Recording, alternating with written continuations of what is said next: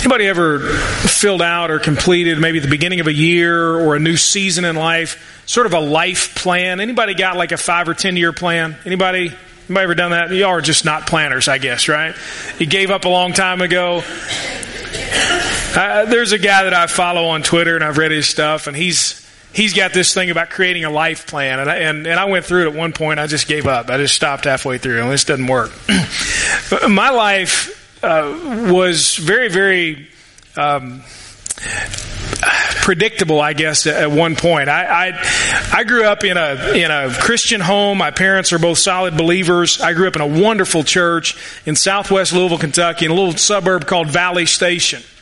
And Valley Station is a bunch of rednecks. I mean, that's where we were. But I loved it. That was my family. It's my home. There's a lot of rednecks in my family. And so anyway, so that's who we were. And so I kind of figured that growing up, I would always just live there in Valley Station. I mean, all my family did. I mean, nobody ever moved, and that was just the way that it was. And then I went away to college. I was the first person really in my family to ever go away to a college and stay for all 4 years and graduate and all that. And then I came back and I decided I wanted to coach baseball. I was going to teach high school and coach baseball, and I got to do that for 4 years at the high school that I went to. And so I just came right back home. And then my goal with that was to eventually be the head coach at Pleasure Ridge Park High School. That was what I was going to do. I was that guy, you know. And so it turns out the coach who I played for and later coached for is still there. So it would have been a long time before that plan would have ever worked. And so anyway, so I thought, well, okay, Lord, that's not it, but I said, you know, hey, what if one day, someday, I could be on staff at my home church? I mean, that would be incredible. And then that happened. And I was a youth pastor for 4 years at my home church, and loved it. A tremendous impact it had on my life. And then I got a phone call in early 2007. Several years ago now, and I got a call from a guy named Mike who was a member of my home church years before when I was growing up, and he had since moved to Atlanta. And he was part of a church. He was kind of on their advisory board, their elder board, if you want to call it that. And he called me and he said, hey, you ever thought about doing something different? You know, about not being at your home church, basically, about not being in Southwest Louisville with all your family there. Have you ever thought about doing something different? And I was, at the time I was 26 and I was restless. And I thought, yeah, I have. Actually I was 29. Let's do something different. And I thought, well, this is going to be great. So we up and move our family to Atlanta, Georgia. And within several months, it didn't even take very long at all, we realized this is not going to work. It became obvious, before it became obvious to me, I guess I'm the person that doesn't want to believe something's not going to work. It became obvious to Nancy within a month. She said, you're not going to stay here. I thought, well, okay, we just moved here, you know.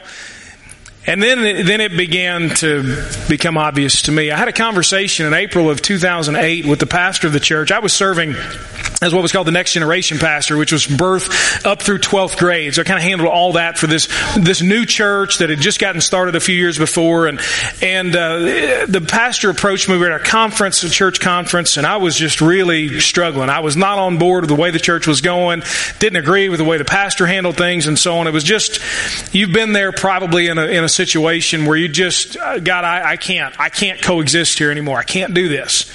And for me, it was theological. For me, it was fundamental. And so I had some major problems. So he approaches me and he says, hey, you doing okay?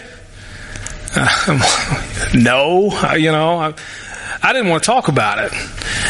But here I am. I pass him in the hallway of the hotel, and he kind of traps me, and he says, you doing okay? And I said, no, I'm not. He said, well, let's go sit down and talk about it. Okay. So we sit down and we talk about it, and he asked me, he said, what do you really want to do? Basically, what's your life plan? What do you feel called to do? And of course, at that point, I think, I don't have a clue. I mean, I don't know what I want to do. I'm 30 years old. I'm lost. I don't know what I'm doing. I figured by now I'd have it all settled and everything would be perfect, and now all this. And I told him, I said, well, I said, as best I can tell, I feel like long term I feel called to pastor a church. To be in that role. And he said, oh yeah. He said, I can see that. as the conversation went on, he said, you need to ask yourself, do you want to be a shepherd or do you want to be a CEO of a church? And as Ginger laughs, I kind of laugh too. I thought, what? He said, if you want to be a shepherd of a church, he said, there's some little church out there somewhere that just wants you to do their weddings and their funerals and pat them on the head. And he said, you're ready for that. You go ahead. He said, but you want to be a CEO and you lead a church like this, like the one he was talking about that he was at. He said, you stick around, I'll train you and we'll send you out. Man, it'll be incredible. He said, you take a week and you get back with me. Well, okay, let me go search the scriptures here for what the role of pastor is to be. Y'all know what the role of pastor is? It's not to be a CEO, right? It's to be a shepherd. So I didn't need a week, but out of respect, I took a week and twiddled my thumbs until this meeting that I had with the pastor and the administrator of the church, and we sat down and they say, okay, what you going to do? I looked at them and I said, guys, I'm a shepherd. It's like this, I don't know what else you can be in the scripture. I'm like, why are we even? This is stupid. Why are we doing this? I didn't say that, but that's what I was thinking. Well, the administrator, the executive pastor, his title was. He looked at me and he said, "Okay." He said, "We'll devise your exit strategy."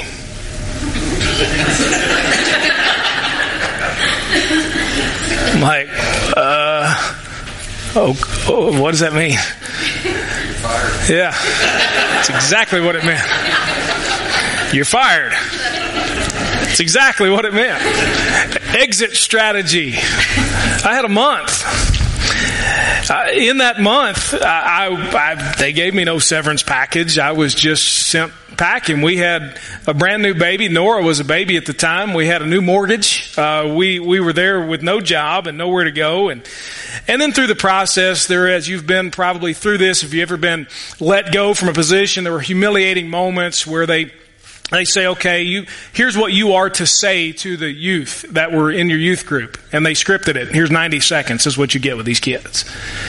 Here's what you were to say to the people that you've recruited and tried to bring on to help these kids. Here's the script and here's 90 seconds. And you probably dealt with those kind of moments. I sat there and in that meeting and I think, what in the world just happened? Yeah, I just got fired. What? What did I do? What did I do wrong? I mean, why is this happening? And now what? My life plan was sideways. I mean, it was done. And of course the story goes on and wound up, of course, coming here in August of that year, and have been here ever since, and praise God for His provision. But at that moment, I didn't know what to do. And I'm sure you've been there. You look back on it and you think, well, okay, I see how things have worked out. But man, in that moment, is that not, I mean, that's tough, isn't it? If you've ever thought you had your entire life planned out and then something happened, or you figure I was talking with someone earlier, you get to a particular stage of life and everything's supposed to be kind of settled, right? And then it just keeps throwing curveballs at you over and over and over again. It's in those moments where we face the decision, the choice of whether to fight for our own will or to submit and yield and surrender to God's will. And I don't think it's just in those moments, but certainly those moments highlight it. I think it's every single day. And we know the Bible tells us that we are not to fight for our own will, but we are to surrender, to submit, to yield to God's will. We know, but how do you know you're doing that? There's a story, a character in the Bible who I think is the perfect Old Testament illustration of someone who gave up the fight for his own will and simply yielded to say, all right, God, I don't understand this. I don't know why this has happened, but I'm going to trust you as I move forward. The guy's name is Joseph. His story starts in Genesis 37. So if you want to turn there with me, we're going to cover Genesis 37 through 50 today. You ready? It's 10:37. My timer says I got 20 minutes, 27, 26 seconds, 25 seconds. Genesis 37 through 50 in 20 minutes. What are the odds? Anybody? Nil? Okay. We're going to look at Joseph's story. Great Bible character, lots of great Bible stories. We're going to look at it from sort of a 30,000-foot view, kind of an overview of his story, zeroing in on the beginning and the end, but looking at the moments in between to see what does it look like if you fight for your own will or if you submit, surrender, yield to God's will. I want you to look in Genesis chapter 37, look at verse 1. And here's what it says. Jacob lived in the land where his father had stayed, the land of Canaan. These are the family records of Jacob. 17 years of age, Joseph tended sheep with his brothers. The young man was working with the sons of Bilhah and Zilpah, his father's wives, and he brought a bad report about them to their father. Now Israel loved Joseph, that's Jacob. Israel loved Jacob, that is. Jacob loved Joseph more than his other sons because Joseph was a son born to him in his old age, and he made him a robe of many colors for him. When his brothers saw that their father loved him more than all his brothers, they hated him and could not bring themselves to speak peaceably to him. Then Joseph had a dream. When he told it to his brothers, they hated him even more, because he said to them, "Listen to this dream I had. There we were, binding sheaves of grain in the field, and suddenly my sheaf stood up, and your sheaves gathered around it and bowed down to my sheaf." You really going to reign over us? His brothers asked. You really us? So they hated him all the more because of his dream and what he had said. Then he had another dream and told it to his brothers. "Look," he said, "I had another dream. And this time the sun, moon, and 11 stars were bowing down to me." He told his father and his brothers, but his father rebuked him. "What kind of dream is this you've had?" he said. "Are your mother and brothers and I going to bow down to the ground before you?" His brothers were jealous of him, but his father kept the matter in mind. Joseph was about to see what God was going to do in his life, but there were some things that had to change. Some subtle things, some things maybe that we don't first realize in ourselves. But I think Joseph had to come to the point where he was going to make a decision. Am I going to fight for my will, or will I yield to God's will? Three characteristics really of what does it look like when you're fighting for your own will.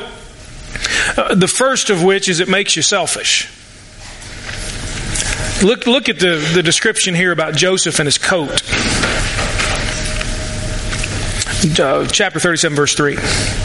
Israel loved Joseph more than his other sons because Joseph was a son born to him in his old age. If you know the story, you understand that Jacob had loved Rachel, who was the younger daughter. He had married the older daughter, and then he got to marry Rachel, and she eventually was able to have a child, and Joseph was her first child. And Jacob had loved Rachel and didn't love her sister as much, and you talk about some Jerry Springer or something. I mean, this is perfect for that. I mean, that's the Old Testament. Read Genesis, you got Jerry Springer. I think that's where he took his show from.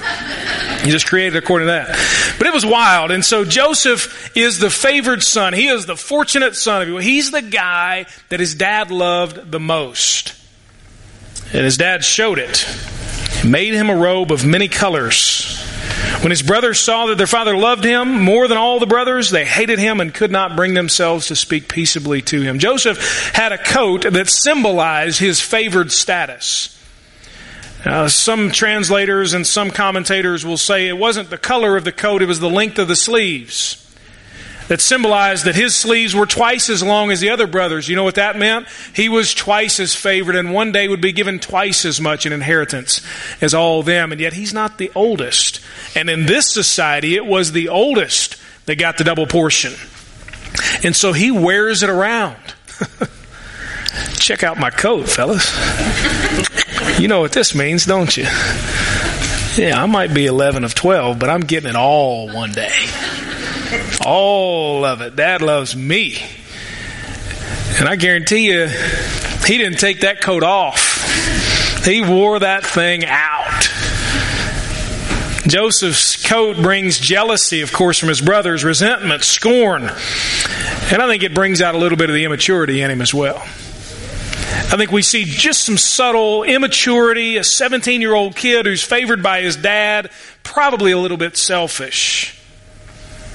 The first couple of verses of this chapter talk about a bad report that he brings on his brothers. Joseph, maybe he was a good boy, but he was immature and probably a little naive, and he was a tattletale. And he comes running to Daddy and he says, "Hey, Dad, these guys are lazy. They're not doing what you ask them to do. You know what? In fact, they did it the exact opposite way. He brings some sort of bad report to his dad, and he rats out his brothers. And so here's little brother talking about big brother to dad, who already loves little brother more. And you see Joseph, whether he intends to or not, is kind of feeding this whole thing. And then he has these dreams. And the first dream, and they're all out in the field, and they're picking some grain, and the other sheaves of grain come and bow down to his. And he goes and tells his brothers, who already hate him. And he tells them about this dream, and they're indignant, obviously. And then he has another dream. Now, what would you do at that point? You know, I would personally, I think if my brothers hated me for the first dream I told them about, I'd probably tell somebody else. But what does he do? 17-year-old dude, doesn't know any better, immature, selfish, whatever. He runs again to his brothers and says, hey, listen to this one. You thought the first one was good, man. Listen to this one. And so God gives him these dreams, but he's not sure exactly what to do with it. And he tells it to everyone, maybe naive, maybe immature, maybe a little bit selfish. But he's got, I think, as we see in here, a lot of growing up to do. If God is going to use him, some things are going to have to drastically change. God had a plan to use Joseph greatly, as we'll see. But that plan required God to crush him deeply. Joseph is then sold into slavery. Look at verse 12. His brothers had gone to pasture their flocks at Shechem. Joseph is sent. The brothers see him coming, and they say, here comes the dreamer. Let's take care of him. And they say, let's kill him. Now we've got the chance. One of his brothers steps in and says, no, wait. Killing him, probably not the best thing to do. And it doesn't get us any money. Let's sell the dude into slavery to the guys that are coming by here in just a second. They toss him into a pit. Then they've got some people that pass by, some slave traders. They get him out of the pit. They sell him into slavery for 20 pieces of silver. They sell him, and then they fake his death with the coat.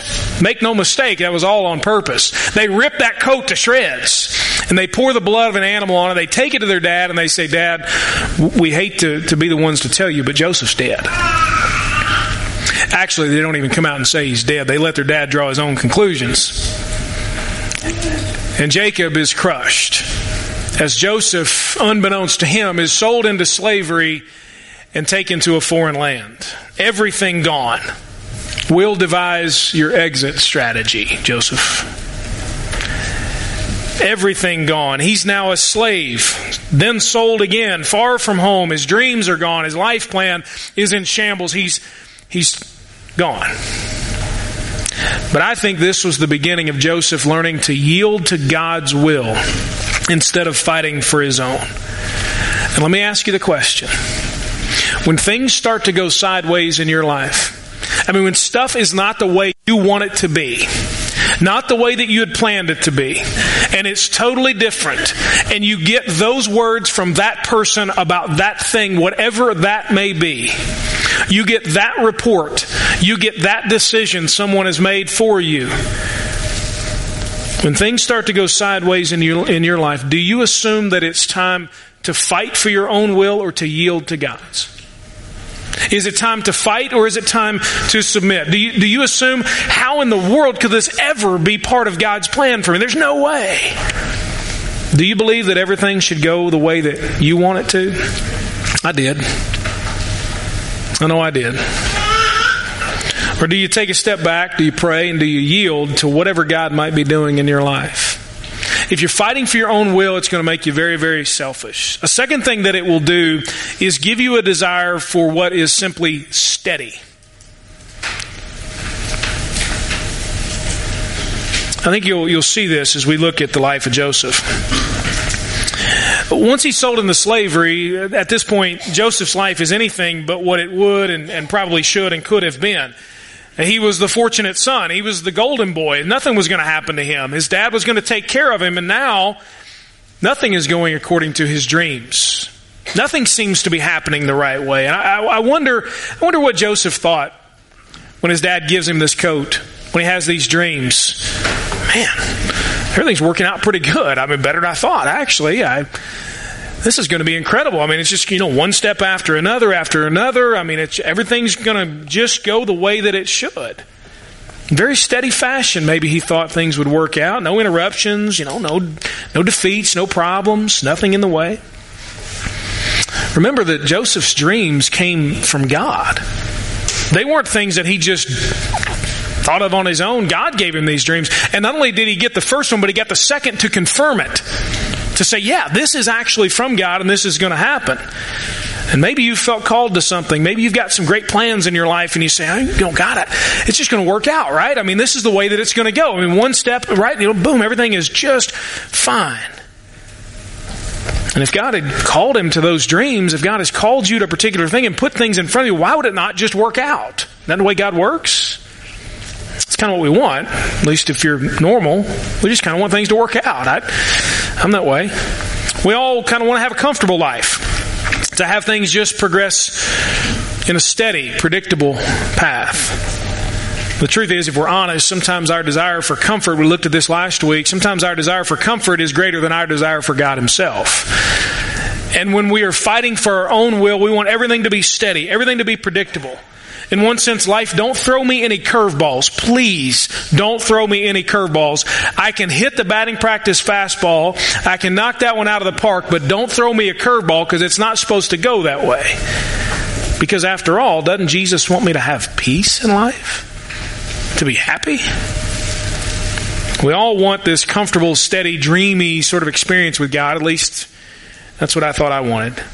One in which God doesn't interfere except to get the obstacles out of my way.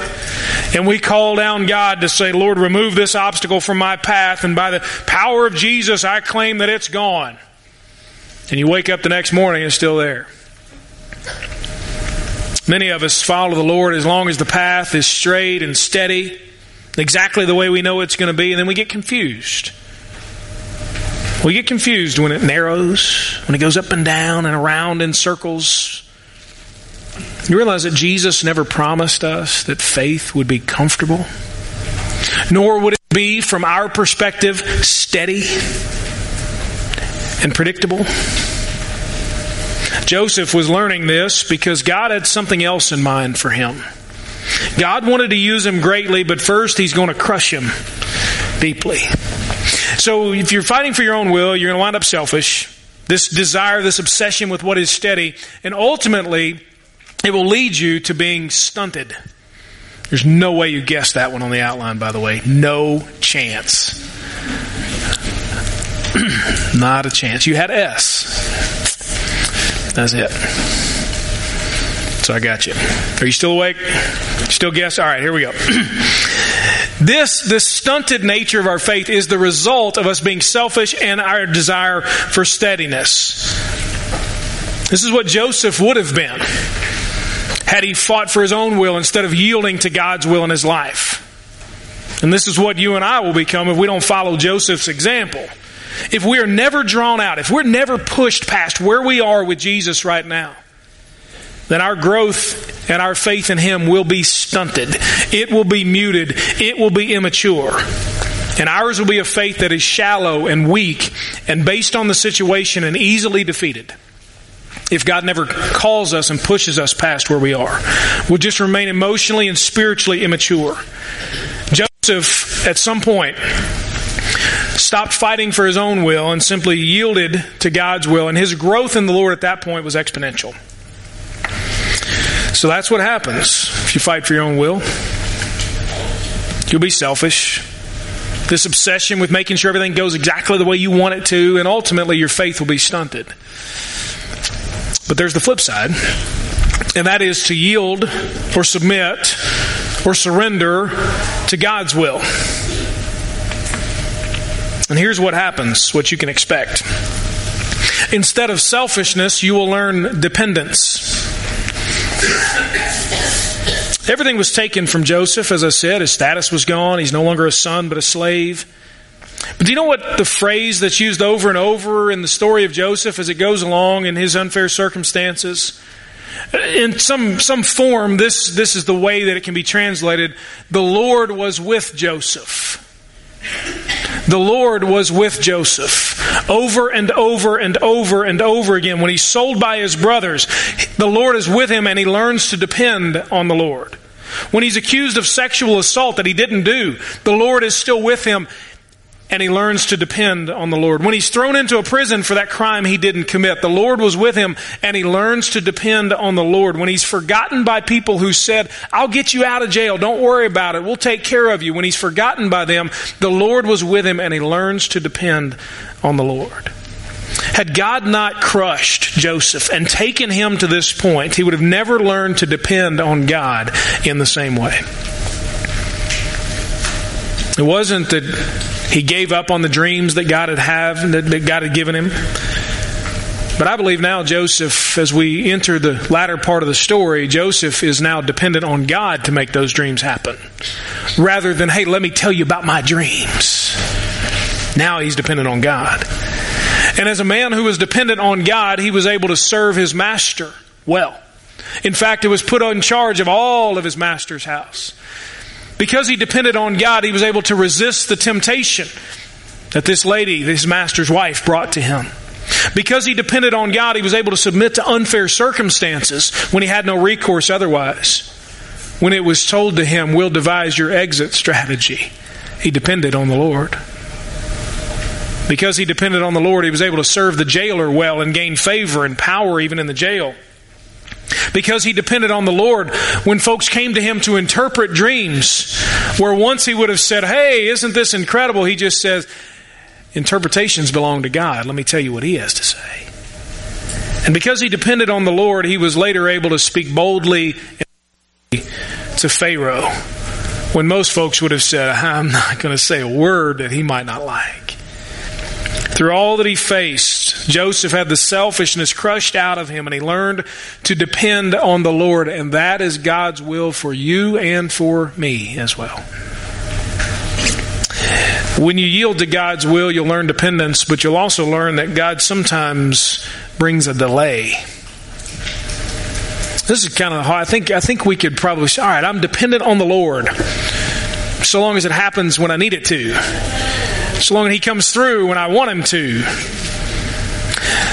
Joseph likely imagined how things would play out. He's got this coat, he's got these dreams, he's got this dad that loves him, he's going to rule everything. He's going to take over. And then everything goes haywire and interrupts his life plan, and you've experienced the same thing. You're probably not living the life you thought one day that you would live. You're probably not. And at some point we learn, often painfully, often in a frustrating way, that God doesn't operate on our timetable. At 17 years old, Joseph was the favored son. He receives this coat, receives dreams, and also at 17 he's sold into slavery. From age 17 to age 28, he's a slave and then later put into prison for something he didn't do. Somewhere around age 28, Pharaoh has a bad day and sends two of his people, his servants, to prison. Joseph meets them there. They each have dreams. Joseph, on the authority of God, interprets those dreams, tells these guys what they mean, and he says, hey, if you don't mind, get me out of here. And from age 28 to 30, they forget about him. And he sits rotting in prison.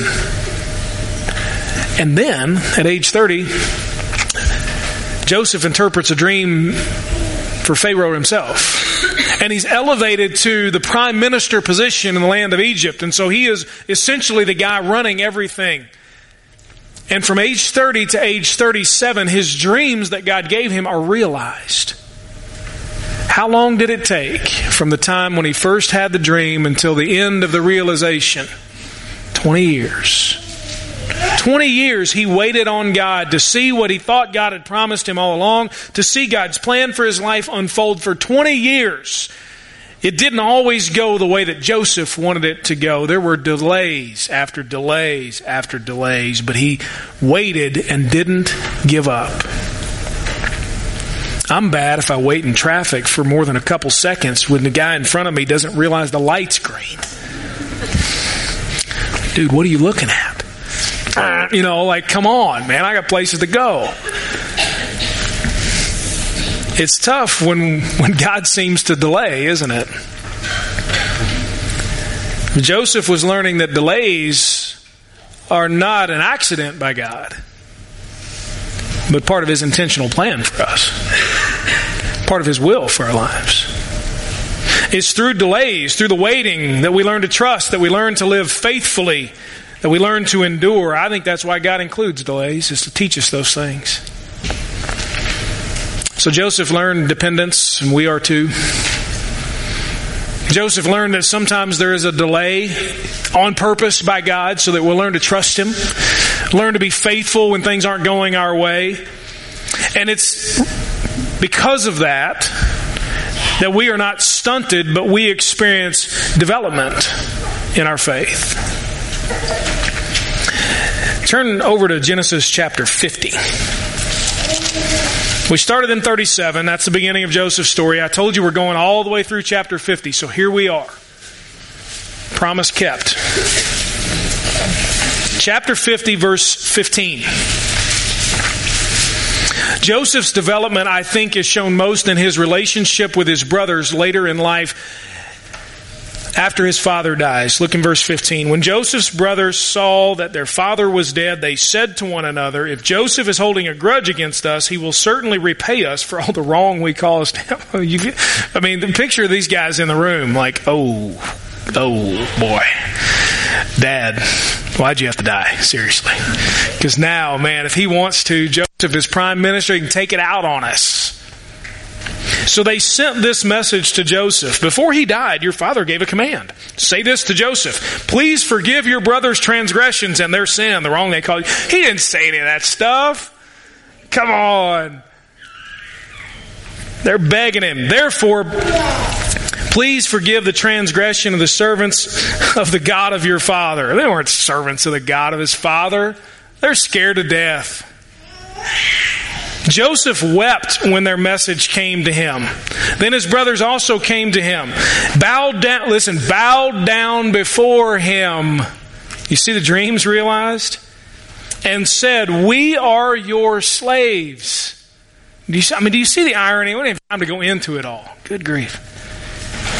But Joseph said to them, "You bunch of, oh man, I tell you got it coming. I'm going to really devise your exit strategy right now." Joseph said to them, "Don't be afraid. Am I in the place of God? You planned evil against me. God planned it for good, to bring about the present result, the survival of many people. Therefore, don't be afraid. I will take care of you and your little ones." And he comforted them and spoke kindly to them. Where once there might have been pride, there is now humility. Am I in the place of God? Where once there was tattling, now there's forgiveness. What you meant for evil, God meant for good. And where once there might have been selfishness, now there is generosity. I will take care of you and your little ones. Here is a man, no matter his position, whose life, whose will is submitted to God's will. And it was through the crushing, through the time from age 17 to age 30, then from 30 to 37, he waits to see what God is doing. It's through that God developed him into someone who was mature and Christ-like. And Joseph gives, I think, the perfect Old Testament picture of what Jesus was later like. When he says on the cross, "Father, what? Forgive them." Joseph, a preview of the love and the grace of Jesus here at the end of his life. Or at the end of this story, anyway. And he's also a great example for us to follow. Jesus, it is told to us in Philippians chapter 2, left heaven. He humbled himself. He gave himself up for us. We're told to take on that same mindset, to yield to God's will. When Jesus prayed in the Garden of Gethsemane, what did he say? "Lord, not my will, but yours be done." This morning, I wonder what it is you need to say to the Lord and say, "Lord, not your will, or not my will, Lord, but yours be done." I read a quote from C.S. Lewis this week, and it was something to the effect of this. It said, in the end, there are just two types of people. Those who always say to the Lord, my will be done. And those to whom the Lord says, okay, your will be done. I wonder today if we would say, Lord, thy will be done. Maybe you're experiencing the delay. You don't understand what's going on. You'd say, Lord, thy will be done. In my life, in my faith, how is it this morning that you need to surrender, to yield, to submit your life to the Lord? Let's pray together.